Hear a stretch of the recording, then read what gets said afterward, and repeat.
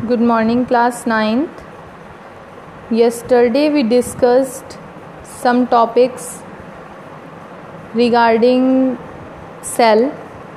मैंने आपको कुछ क्वेश्चन भी दिए थे क्लास 9th के, the fundamental unit of life cells, जिसे आपने शायद अपनी रफ नोटबुक में लिखा भी होगा.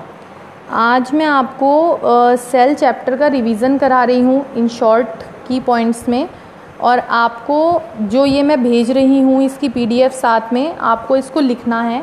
मैं डेली आपको धीरे धीरे इसका रिवीजन कराऊंगी. आप इन नोट्स को अपनी एक फेयर नोटबुक में लिख लीजिए जो आपको प्रिपेयर करनी है. अब ये नोटबुक आपकी अब प्रिपेयर हो जाएगी, आप इससे लर्न भी करेंगे.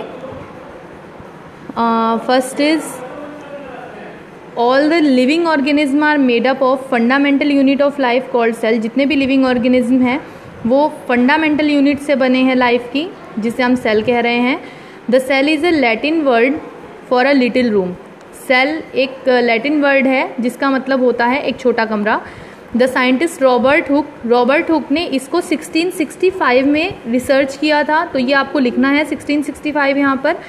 इन्होंने एक छोटे से कॉर्क के टुकड़े के अंदर एक छोटा सा ऐसा सेक्शन देखा जिसे इन्होंने एक छोटा कमरे से उसकी तुलना की. वो कमरा किस तरह का था, जैसे कि हनी कॉम्ब का छत्ते का स्ट्रक्चर होता है. जो सेल वर्ड यूज़ हुआ यहाँ पर वो उन यूनिट्स को डिस्क्राइब करने के लिए यूज़ हुआ था. इसीलिए बायोलॉजी की जिस ब्रांच में हम इन सेल की स्टडी करते हैं उसे कहते हैं सेल बायोलॉजी.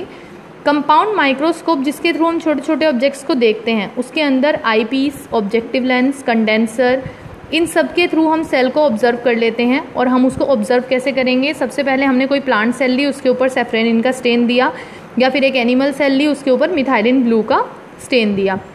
जो साइंटिस्ट ल्यूवेनहॉक थे उन्होंने सबसे पहले फ्री लिविंग सेल को पॉन्ड वाटर में देखा था.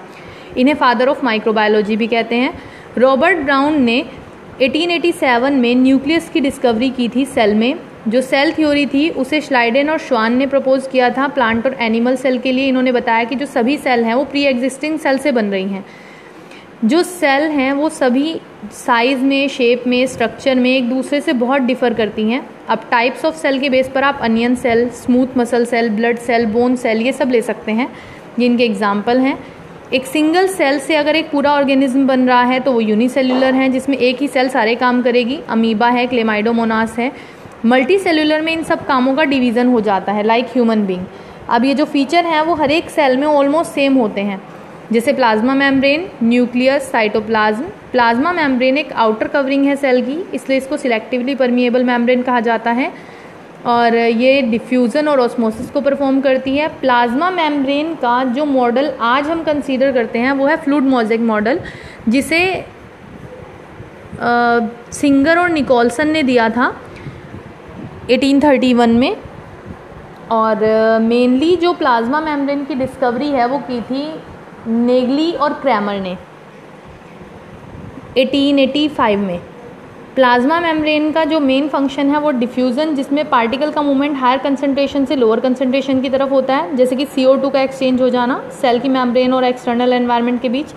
ऑस्मोसिस है जहाँ पर जो वाटर पैसेज है वो हायर कंसंट्रेशन से लोअर की तरफ मूव करता है सिलेक्टिवली परमिएबल मेम्ब्रेन के थ्रू. अगर सेल पानी को गेन कर लेती है अपनी सराउंडिंग मीडियम से तो उसकी कंसंट्रेशन बढ़ जाती है, जिसको कहते हैं हाइपोटोनिक सॉल्यूशन. अगर सेल सेम वाटर कंसंट्रेशन को मेंटेन रखती है तो वो आइसोटोनिक सॉल्यूशन, और अगर सेल से ज़्यादा पानी बाहर निकल जाता है तो उसको कहते हैं हाइपरटोनिक सॉल्यूशन. अब जो सेल ड्रिंकिंग की प्रोसेस है वो है एंडोस्मोसिस, और सेल के जो फूड लेने की प्रोसेस होती है उसको कहते हैं एक्सोसाइटोसिस. सेल की पानी पीने की प्रोसेस को एंडोस्मोसिस के साथ साथ पिनोसाइटोसिस भी कहते हैं. इसी तरह से फूड लेने की प्रोसेस को फैगोसाइटोसिस के नाम से भी जाना जाता है. अब ये जो पॉइंट 14 है इससे आगे का मैं आपको कल डिस्क्राइब करूँगी. फ़िलहाल आपको इतना अपनी नोटबुक में राइट करना है, अच्छे से फेयर नोटबुक बनाइए, उसमें अपने की पॉइंट्स को लिखिए, और आप इसे NCERT की कोई भी बुक का PDF डाउनलोड करके भी अपनी बुक से कुछ कीवर्ड्स निकाल सकते हैं. अदरवाइज़ मैं आपको NCERT बुक का PDF सेंड कर दूँगी और वो आपको मिल जाएगा. इस PDF के साथ साथ मैं आपको NCERT बुक का PDF भी सेंड कर रही हूँ. ठीक है, तो आप उसमें से भी कुछ अपनी साइड से छांट कर अपने फेयर नोट्स स्टार्ट कर दीजिए चैप्टर 1 के. Thank you class 9th.